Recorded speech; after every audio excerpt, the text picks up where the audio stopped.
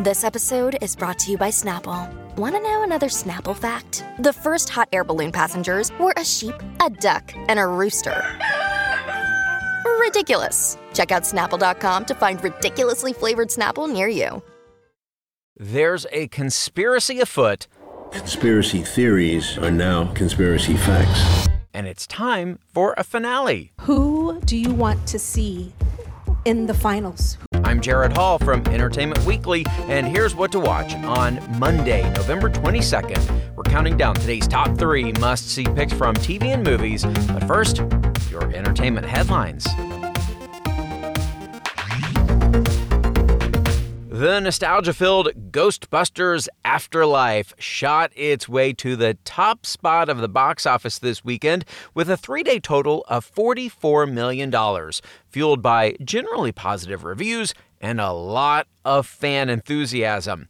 The Jason Reitman-directed film, which acts as a direct sequel to the 1984 classic, stars McKenna Grace, Paul Rudd, Carrie Coon, Finn Wolfhard, Sigourney Weaver, Dan Aykroyd, Ernie Hudson, Bill Murray, and Logan Kim. Marvel's Eternals held strong in second place, earning $10.8 million in its third weekend, bringing its total gross to $135.8 million. Clifford the Big Red Dog also showed its staying power, earning $8.1 million and bringing its 2-week gross to $33.5 million. King Richard, the biopic that follows the father of tennis stars Venus and Serena Williams and stars Will Smith, debuted in 4th place with $5.7 million, while Dune claimed the 5th spot with just over $3 million. Universal's No Time to Die has officially become the highest-grossing film of 2021, as well as the highest-grossing film of the pandemic era. The domestic box office haul of $2.7 million over the weekend helped the film catapult past the $700 million mark. At $729.1 million worldwide, it surpasses the previous highest-grossing record holder, F9. Today, the film has grossed an estimated $154 million domestically and $570 million internationally. Delroy Lindo may soon be joining the Marvel Cinematic Universe. EW has learned that The Good Fight and The Harder They Fall actor is in talks to star in Marvel's Blade, featuring Mahershala Ali as the titular vampire slayer. No word yet on who Lindo will be playing. The movie is expected to begin production in summer 2022. For more on these stories, plus other news, reviews, interviews, and more, head on over to EW.com. Number 3. Today's number 3 pick takes us back nearly 60 years to November 22nd, 1963. In the new documentary JFK Revisited Through the Looking Glass, director Oliver Stone takes a new look at John F. Kennedy's assassination 30 years after he first tackled the horrific event in his Oscar-winning film JFK.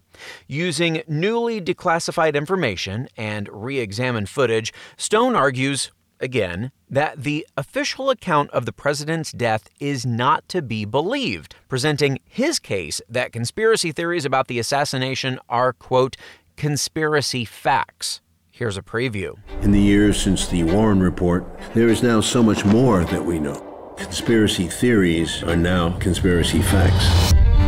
The Warren Commission successfully deceived the public. Allen Dulles' appointment to the Warren Commission is one of the great frauds of American history. Documents are withheld by the FBI, the CIA. Intelligence agencies did all the wrong things if they were looking for conspiracy. We will go back and piece together new facts and evidence that shed more light on what really happened here that day. Get ready to go through it all again. The magic bullet theory, the Warren Commission, the supposed CIA cover-up. It's another engrossing look at one of the most significant events in American history. And you can catch JFK Revisited tonight at 7 on Showtime or streaming on various platforms with a Showtime subscription.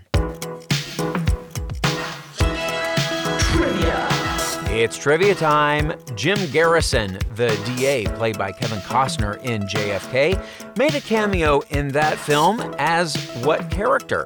Senator Russell Long, President Lyndon Johnson, or Supreme Court Justice Earl Warren? Stay tuned for the answer. Number 2. Now it is time to belt out our number 2 pick, The Voice. We're down to the top 11 this week, all of whom will sing for their lives, or rather to avoid elimination and make it to next week's top 10. The remaining artists include Team Blake's Wendy Moten, Lana Scott, and Paris Winningham, Team Ariana's Jim and Sasha Allen, and Holly Forbes, Team Legends' Joshua Vacanti and Jershika Maple, and Team Kelly's Girl Named Tom, Haley Mia, Jeremy Rosado, and Jimani, who earned the instant save last week after finishing in the bottom 3. Here is a bit of her performance of Anita Baker's Sweet Love, which helped save her spot in the competition. Sweet love, don't you ever go away. It'll always be this way. There's no something in this world.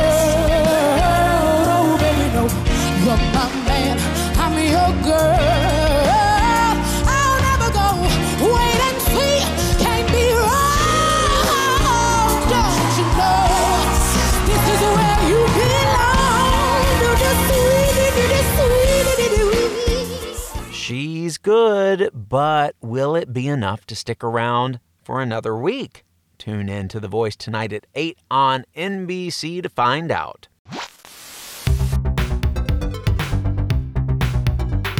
If you're like me, you might need some time to plan this year's Thanksgiving TV binge. And if that's the case, we've got you covered. We recently spoke to Star Trek Discovery co-creator Alex Kurtzman, and he had some great recommendations when we asked him, "What you watching?"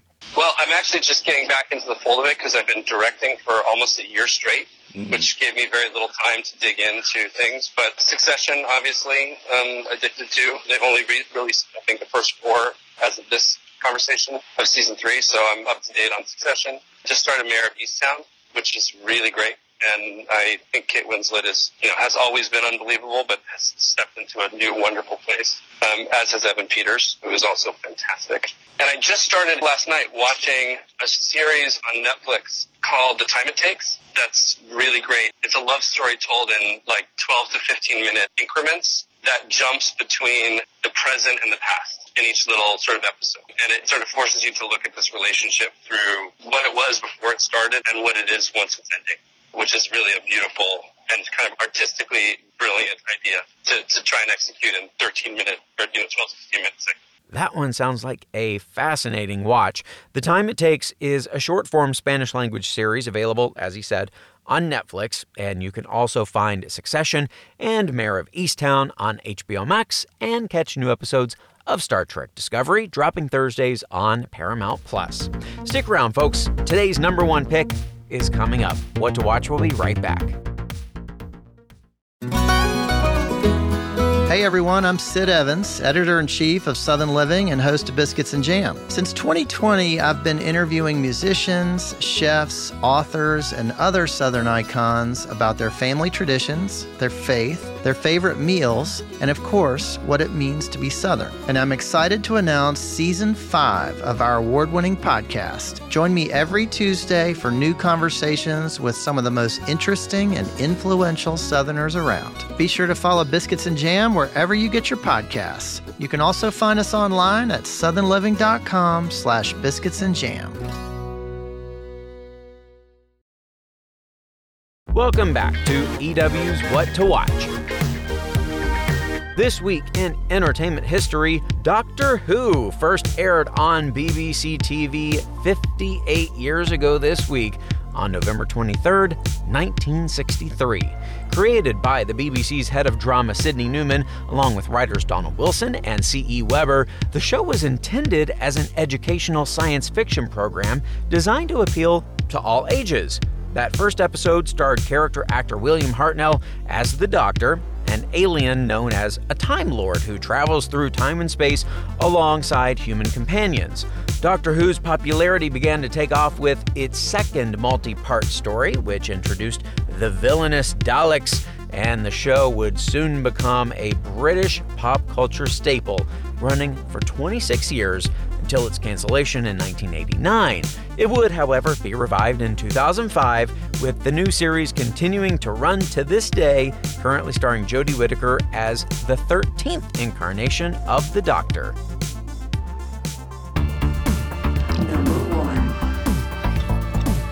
And now, let's dance our way over to our number one pick, Dancing with the Stars. The winner of the coveted Mirrorball Trophy will be crowned tonight, and while JoJo Siwa may seem like a slam dunk, there's no denying the extraordinary fan support for Peloton instructor Cody Rigsby and the massively charismatic Iman Shumpert. Amanda Kloots will be the fourth finalist vying for the trophy. The judges chose to bring her to the finale after she finished in the bottom three last week, picking her over Suni Lee. Oh my goodness, Suni, you have just turned into this amazing, amazing woman and dancer. Amanda, you've just been so consistent throughout this competition. This is a tough one. Honestly, I'm pretty shocked that both of you are here. But the couple I'm going to save tonight is Amanda and Alan. Amanda and Alan. So we have two saved for Amanda and Alan. I turn to you, Bruno. Which couple would you like to save and see in the finale? It's so hard because not just all of you, but all the kids, the dancers tonight have worked and done some amazing performances. The standard is incredible. Hard to choose. I have to go with Amanda. A tough call indeed, but Kloots does have a huge amount of sentimental support after she lost her husband Nick Cordero to COVID-19 last year. So, could this be the most unpredictable finale ever for Dancing with the Stars? Maybe, maybe not. But it's definitely one you are not going to want to miss. Tune in to see all 15 celebrity contestants dance an opening number to BTS's Dynamite.